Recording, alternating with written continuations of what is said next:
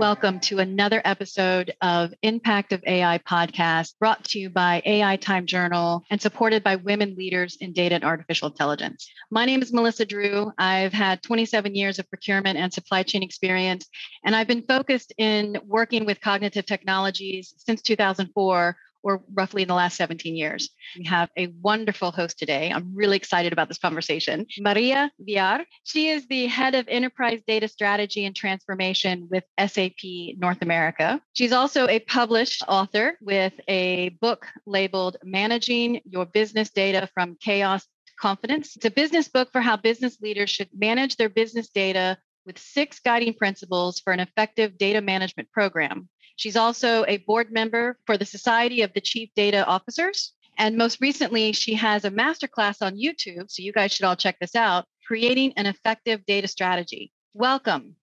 Well, thank you, Melissa. It's really great to be here, to be with another woman in AI and data, and to cover my favorite topic. So looking forward to the discussion. Let's get started. There's not a lot of women in this industry. And when I say industry, we're talking, the broad industry of data, analytics, artificial intelligence. And one of the things that we've been focusing on lately in our conversations is the impact of AI. And the impact of AI to supply chain and procurement organizations is not just about the aspect of the AI technologies, which is what a lot of people are talking about today, but it's really understanding the infrastructure underneath it. So for example, I've always said that if procurement supply chain is the backbone of the organization, data is the heart. Well, without data, there's no need for that AI technology. So I am absolutely lucky to have you on the call today. Couldn't agree with you more. I spent the last 25 plus years, who's counting, as an operational data executive. So I started in the data journey when data really wasn't a thing, right? It wasn't that popular. People didn't even know what is it that I was doing for a living. Mm-hmm. But it was started to gain traction. And I think it started about 25 years ago because a lot of companies were doing large, massive systems integrations like ERP or CRM, if you remember that. And they were starting to put together all of these different siloed applications. And once they started putting all these applications and simplifying their processes, they couldn't do it because the data in all these systems was in such bad shape. And so I got involved that way in a CRM project. And then the CDO role, the chief data officer role, has really evolved over the years, where it was very defensive. It's all about rules and governance and guardrails and helping financial institutions with their SOX compliance. But now I think over the last 5 years, and certainly COVID has done a lot for that, it's really brought the importance of data and data foundation to the forefront. And like you said, we can't do AI without having a solid data foundation from which to build AI engines and AI algorithms. Mm-hmm. And I would say also that the digitization of processes, which have been also accelerated because of COVID, as we start to digitize our supply chain or even go faster on e-commerce, but all of those digitization processes depend on good, stable data. So data is now in the forefront. I would say in the beginning of my career, I spent a lot of time helping to explain why managing data was important. And I don't have those conversations anymore. I think most companies realize they need to manage their data more effectively than they're doing. They just don't know how to do it. And they think it's a magic pill. They hire a head of data, chief data officer, give them a few people and a couple of dollars, and it just happens. And it's really not. It's really a commitment to a program of changing behaviors and processes and getting the organization to really think of data in a totally different way than just useless zeros and ones. I thought about something while you were explaining your journey. My mom asks me all the time, "So what is it you do again?" And I think I'm explaining to her in a very simplistic way. But one day she came to me and says, I know you've been in your career for 27 years, but I still don't understand what you do or how to explain it when someone asks me. So I'm going to ask you the same question. So if I come to you, Maria, what exactly do you do on a day-to-day basis? It is hard to explain, but I would say it's become easier to explain managing this important asset like you manage your employees or like you manage your plants or like you manage your capital. All of these important enterprise assets all require you to have the right people, to have the right processes, to have the right technology. And when you don't and you run into trouble, then you need a leader that's going to drive that change. That became easier to explain with COVID, actually. I wrote an article for Hispanic Business that was called What COVID Dashboards Have Taught Us About Managing Data. If you remember all of these in the beginning, like all of these dashboards from all of these states, and then you had the Johns Hopkins dashboard, and they were all telling you, what was the state of the pandemic and what states were better than others and what was the average and what was this. There was so much information that was being thrown around about COVID. And that really, to me, I was sitting there looking at those dashboards and going, oh my gosh, these are so inaccurate. The averages, they're not speaking all the same terminology. Is the denominator the same? Did they do a lot of cleanup of the data? And all of those issues around COVID dashboards became much more real. And I published an article and actually sent it around to all my family who were not the data literate people, because finally I had a situation where I could say, here's something you're making decisions about your life on, where you go, how often you go, and all of your, the people that you're socializing with or wherever you are, and you're using this to make risk decisions for yourself. But here's all the things that you should know or ask about this dashboard.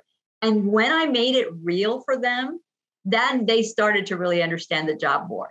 So I sent it to many in my family, and I got such great response because I made it real in something that was so important, that was all about, managing their own lives and their own risk. So I think COVID has really made the data profession a lot more the vernacular of normal people.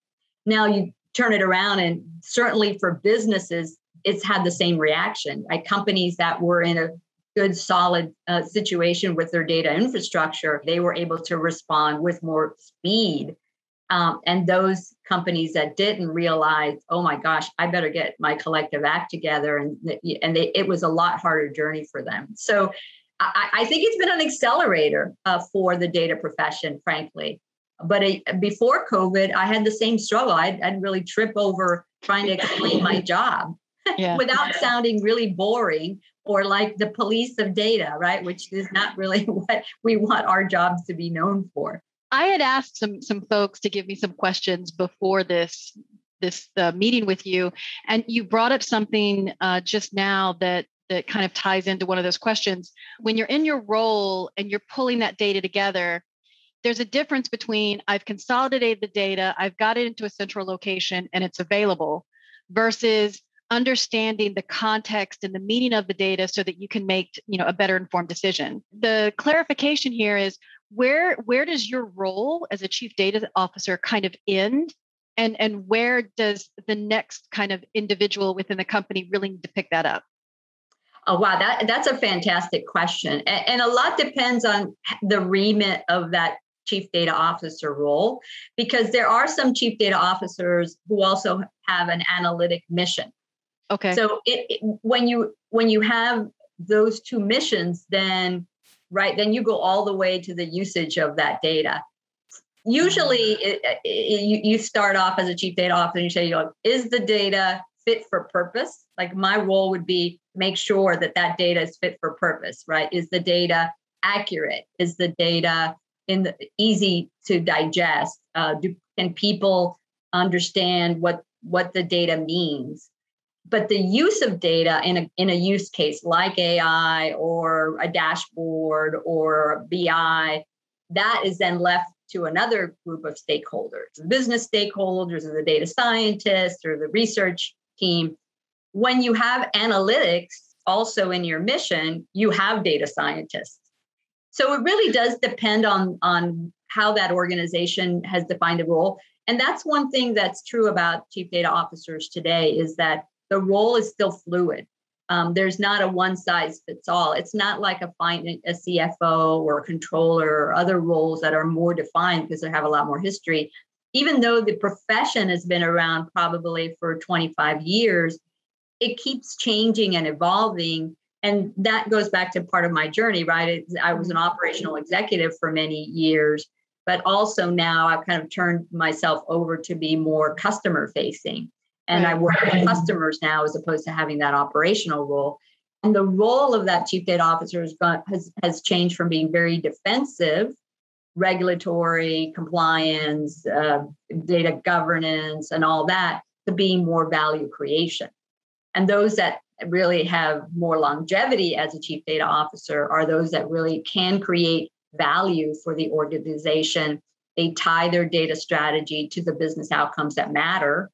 And then deliver on that, as opposed to just doing kind of data work for data's sake, right? Really, data warehouse that nobody is going to use. So, and that was really the premise of the master classes. How do you go about thinking like that and creating a data strategy that's based on business outcomes? Whether that outcome, I just take the procurement example, right? The procurement outcomes could be, I want more transparency of my procurement spend, or I want to minimize the number of suppliers that I have to concentrate on a few that are greater have more leverage, right? Or more of my dollar spend. I mean, all of that requires analysis from data in order to make those decisions. And so working on the data components of that and delivering value is where the next generation of CDOs are going. As you're talking through your journey, I think one of the things that resonated with me is I've been in my career also for 27 years, and I have lived, working in data manually. I have been the expert system that was used to build, the cognitive technology for data in 2004, and I have watched procurement supply chain organizations just constantly change every time something comes out. Every time that changes, how I communicate with, the internal stakeholder, with those organizations, how I rethink about, the value, it changes. So I think what would be interesting to learn from you is you've also had this career where you've watched it, go through these stages of evolution. And as you mentioned, it's still fluid, but I'm sure you've got some key, lessons learned that you could share with us today about what are some things that you can do in the way you communicate now that could really help somebody who's listening to not have to go through the whole cycle, all over again. Yeah. And that's something, I really do want to share, because in the beginning of my career, I was a real data speak geek, right? It was all about using all those words that we data people use, right? Whether that was metadata or even data quality. I mean, it was just boring data speak. And frankly, we never won the hearts and minds of the business stakeholders with that kind of terminology. And what I've learned over the years, and this is what I do now for a living, is learn how to speak to business executives, C-level executives about this topic without them rolling their eyes on the back of their head or going to sleep, right? This is an important topic, and words matter. Mm-hmm. And one of the things that I've shared in previous discussions is there's really 3 words, maybe 4 if you're really literal about it, that I've replaced in my own vocabulary. And they've made a world of difference in how impactful and influential I can be in a conversation around data. So the first is data governance. And by the way, this is going to sound a little bit odd coming from a data professional, because these are words that we throw around all the time. Mm-hmm. So I've learned that the word data governance is one of those words that really turn off the conversation with the business. They look at data governance, unless you're regulatory, unless you're in financial services or maybe even health, they look at that word and you as the brand of that word and say, oh, this is about control. This is about slowing me down. This is about getting in my way of achieving my business outcomes. And that's the response that you get. I learned to replace that word with data management.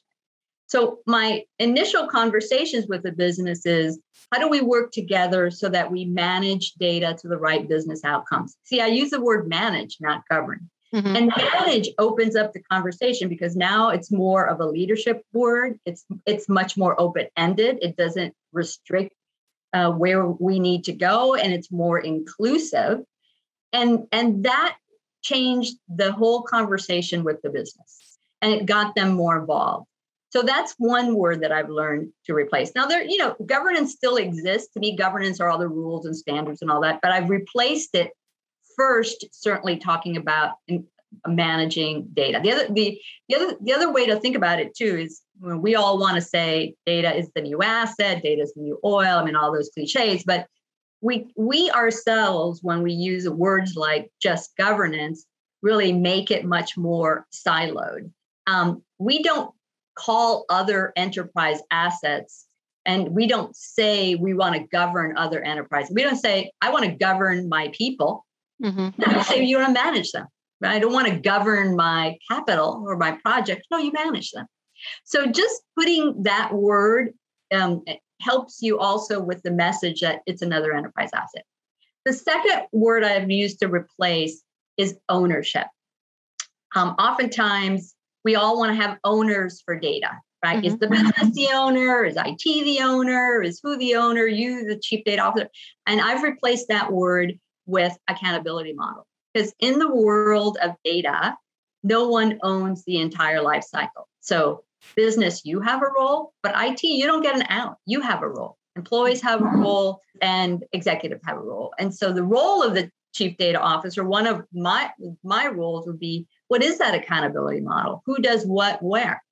And making sure that you communicate that accountability model and that you hold people accountable for their roles and responsibilities. So I avoid the word ownership because it's a fighting word. It also sort of assumes a level of decision-making that you don't really want. Everything is oftentimes a lot of collaboration you have to do in managing data. And then the third word that I've substituted is the two words. There's this role called a data steward that's been around for a long time. And I find, and usually you want your data stewards to be business leaders. And there is nothing more boring a term than data stewards to a business person. Who wants to be a data steward? I mean, what even is that role mean? Would you want to be a data steward and put it on your resume? No, that's not a title that endears people to jump on the role. And it's really not representative because it kind of it implies a level of specificity, right? I mean, a steward versus, I like to call them a data leader. No, you're going to be a data leader for this topic, and you're going to have this level of accountability. Okay, now they understand that it's a leadership role and they have to act like a leader. Sometimes they're going to have to be a leader of a virtual team, maybe a physical team that reports to them. But the role is about being a change agent and driving projects and leadership. And so I find that word also is better for selling. And so the bottom line to this whole conversation is that words matter in this topic. Mm-hmm. Especially now that it's becoming kind of more common to have these conversations, that we start talking about it in the right way to elevate the status of this topic and put it where it needs to be. It's not a conversation of zeros and ones. It's a conversation really of, management, organizational capabilities, and change management. And yes, there's a lot of geeky underlying zeros and ones work that you have to do. But just doing that work alone isn't going to get you to the business outcomes. I can tell you just recently, I was, in the last couple of years, I'm working with someone in particular in an organization, and they're building a huge data lake. And we're out there looking at the analytics and understanding how to, manipulate the data so that the organization can make a better informed decision.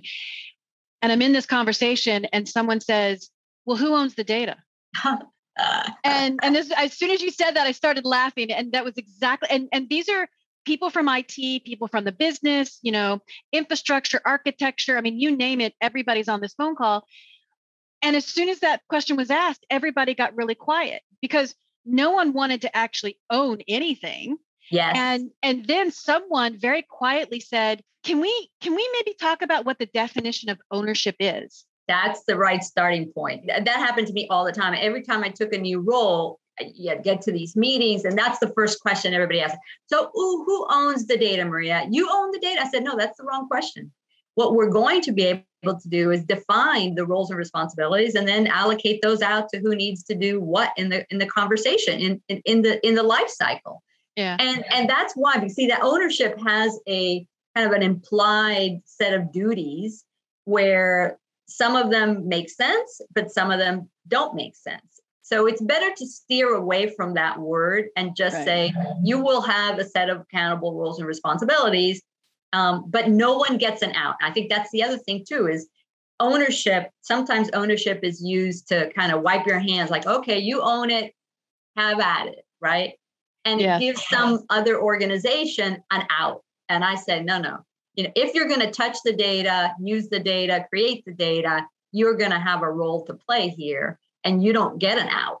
No, that's great. We have to define what that is, and it's a shade of gray, right? The CDO's role of defining what are the roles and responsibilities is also very fluid. So what works in one company doesn't necessarily work in another, and that's why you need that head of data to have the authority to be able to set those that accountability model, because otherwise you're going to be arguing it all the time. But someone has to put a stake in the ground to say, these are the roles, we're going to hold you to them, and not keep debating them. So I had this image in my head where if I could visualize, 10 people in a room, each representing each of those business sectors, and then someone says, well, who owns the data? And suddenly 9 people step back, and you've got that one person who was volunteered by everybody else. They'll do it. Yeah. Yeah. Then they do what? Well, and that's the other thing is, the next question, it always is, well, what does that mean? What does that role mean? Right. What are the tasks? So you can't just arbitrarily use that word. And that's the kinds of trick words. I call them trick words, right? They trip you up. I would step into them early in my career, but after doing it a couple times and stepping into it, I realized, no, I'm not stepping into this one again, because I have an answer that's not ownership, it's accountability. And I found that having done that, and let me tell you that for me, writing the book made a huge difference for me to learn how to communicate, because you had to put down on paper the points of view. And my publisher didn't really know anything around this topic of managing data. He knew a lot about marketing campaigns and published books around that and data and the technical side, but never this topic. So the first time he read it, he's like, and I read it with another co-author, another great woman in AI and data, Teresa Kushner. We spent 6 months writing this draft. We thought it was beautiful.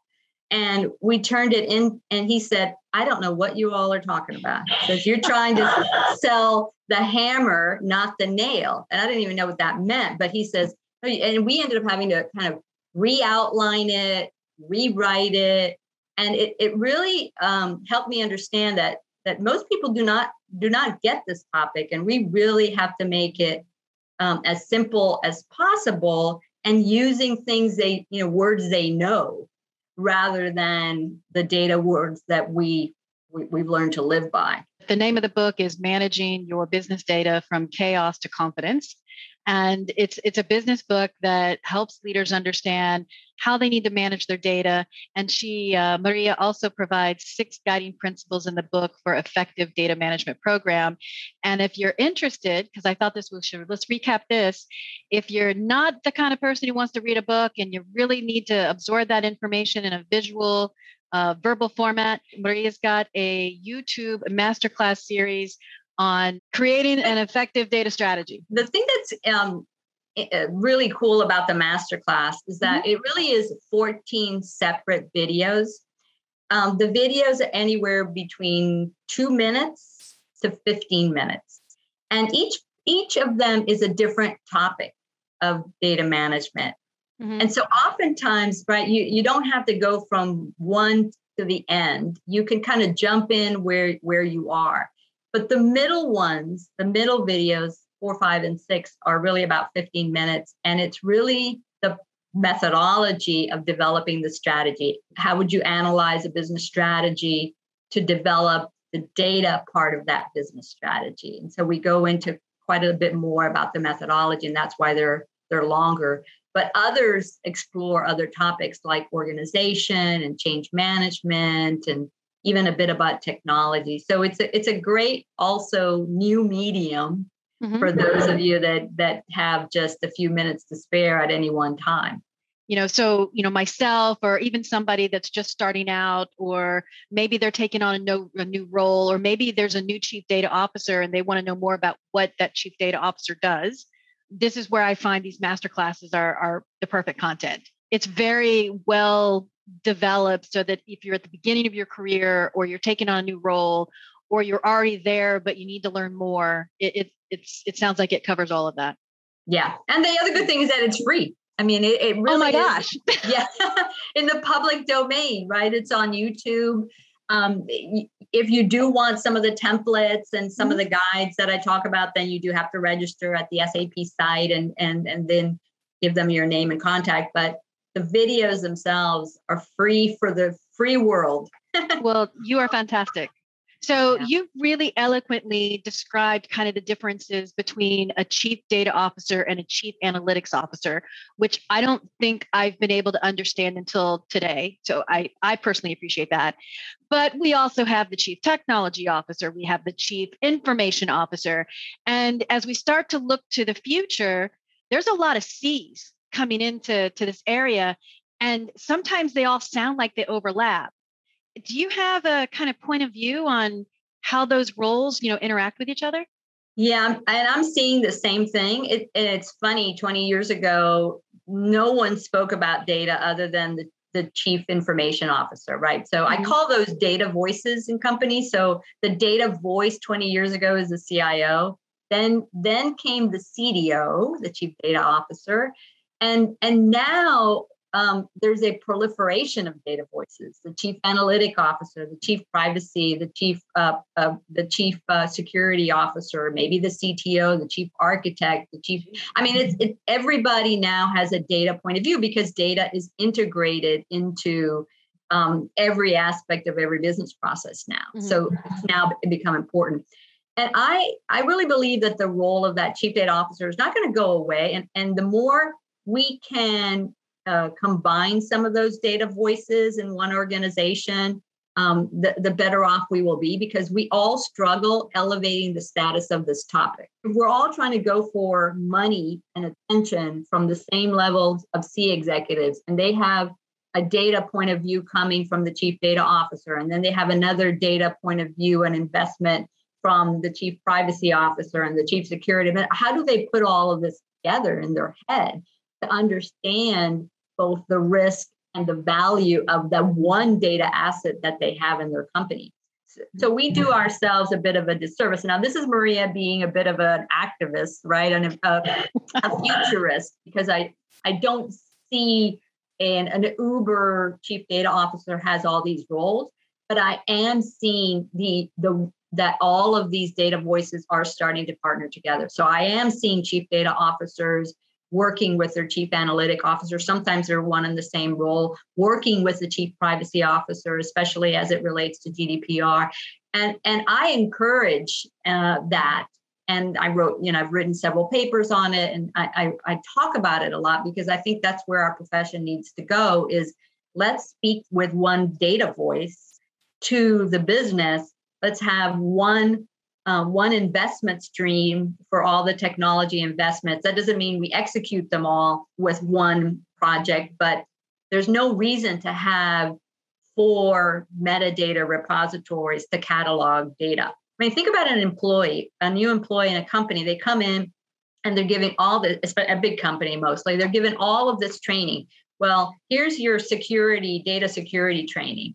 And here's your training for creating new accounts in CRM. And oh, by the way, here's your compliance to PII, privacy So they're given all this data training from all these different sources. It'd be so much better if you just sat down and help an employee understand, here's all the really data that matters. Here's how you create it. Here's how it's used. Here's how you guard it. Here's your responsibilities in one fell swoop. If we took an outside in view, we should be doing more of these things together. And I really believe that the chief data officer, some would call it CDO 4.0, because they think they've been 3 versions of it before, that CDO 4.0 is going to be much more about value creation, much more about having the right seat at the table in transformation, and having kind of more than one of that data voice. The conversation is the impact of AI. And we've really focused on the fact that if you don't understand your data and have the strategy and the management, I'm going to not use the word, but the management of that, then the AI technology just isn't going to do anything. Yeah. So going back to that philosophy, is it the role of the chief data officer to collaborate with, say, the CIO or the CTO when it comes to finding those cognitive technologies or those AI technologies? Because in the end, what you're working on with that data, even if that data flows through the tool, how much of influence does a chief data officer have when they're collaborating with the other, C-suite to understand the cognitive technologies?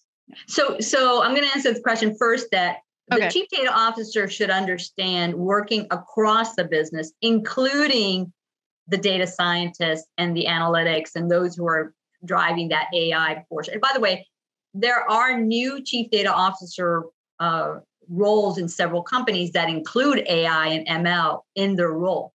Okay. So they actually, so not only do they have to work on the foundation, but they're charged with driving AI and ML into the business processes of their organization. So it is one of those ways that they can create value. And I've seen that in some really big organizations. But what I would do working with my analytics partners would say, okay, what's all the data that you need for your algorithms, right? But what is the data that's really material?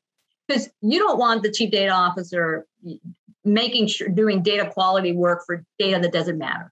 So I think it's also important for the data scientists working with the data team to help them understand and prioritize the materiality of the data. So they know, hey, we really want to get this data right because it's going to be used in our algorithms to make these kinds of predictions. So that base data better be right. And by right, I mean it comes from the right place. It's been vetted out. We know there's no biases. We know the data quality is good. We know the accuracy is good. So you need someone to be able to do all of that for the data that really matters to those AI engines. So there is some triaging that should be going on between both of those teams. And I had a great conversation one time with someone in our organization who was our lead data scientist. He says, there is data that is more predictive than other data in an algorithm. And that's what we should be making sure is the keys to the kingdom. And that data is of the best quality. And that's one of the conversations that you should have with the chief data officer. Whether they're involved in the technology decision, if they don't have that remit to be AI and ML, I don't know what value they would bring to that conversation. I do believe the chief data officer should make sure that whatever kind of tools and technologies are used, that there's a process for vetting out where does that data come from, and how do you make sure that neither the data nor the algorithms have biases that can influence the answer. That's my point of view on this. Right. It sounds like that this is also, potentially you're starting to see a trend on the evolution of what that chief data officer's role could potentially be looking like in the next 2 to 3 years. Absolutely. It's shifting more and more away from defensive into more value creation. And value creation kind of takes a couple of different turns, right? You can have internal value creation. You're making your internal processes more effective, right? By making sure that the data that they use is fit for purpose. there's also many of them are looking at how do you monetize some of this data? What data do we have that we could put on an exchange that's not proprietary, that has value that we can monetize? Mm-hmm. And then a third big push is going to be AI and ML. And I think more and more companies are using AI and ML and embedding them everywhere, and realizing, like what you're saying, Melissa, that it's only as good as the foundational data underneath it. And the CDO should be brought into the conversation to make sure that they analyze that base data and say, yeah, that's fit for that purpose too. But that's also value creation in my mind. Okay. So yeah, I think all these new technologies are going to make that role of the chief data officer even more interesting, which is good for all of us. And by the way, we're all going to use AI and ML to make the job of managing data easier too, because that's tedious work. But if we could embed AI and ML into selecting what data is, most appropriate, or doing data cleansing in an automated way, we're all going to benefit from it too. So this has been an absolutely great experience today with you. Do you have any closing thoughts? I think it's a great profession to be in. And I would say, and I've said it in other webinars as well, and my prediction is that this being data literate is going to be something every job requires. So whether you're in that profession or not, you're still going to have to understand how to use data, how to ask the right questions when you see a dashboard or a report. And that as more and more decisions become automated in the business world, the importance of data to make those decisions is going to make knowing about it even more important. So it's a great profession to be in, and to know more about it. And that's why the masterclass is good as an introductory too. I think we should touch base and have a similar conversation in a year from now and look back and see how much it's changed. Yeah, see if any of my predictions held. Yes, absolutely. All right. Well, thank you so much. This was absolutely fantastic. Thank you for taking the time to sit down and talk with us and the audience with AI Time Journal. Really enjoyed it, Melissa. Thank you. You made it really easy.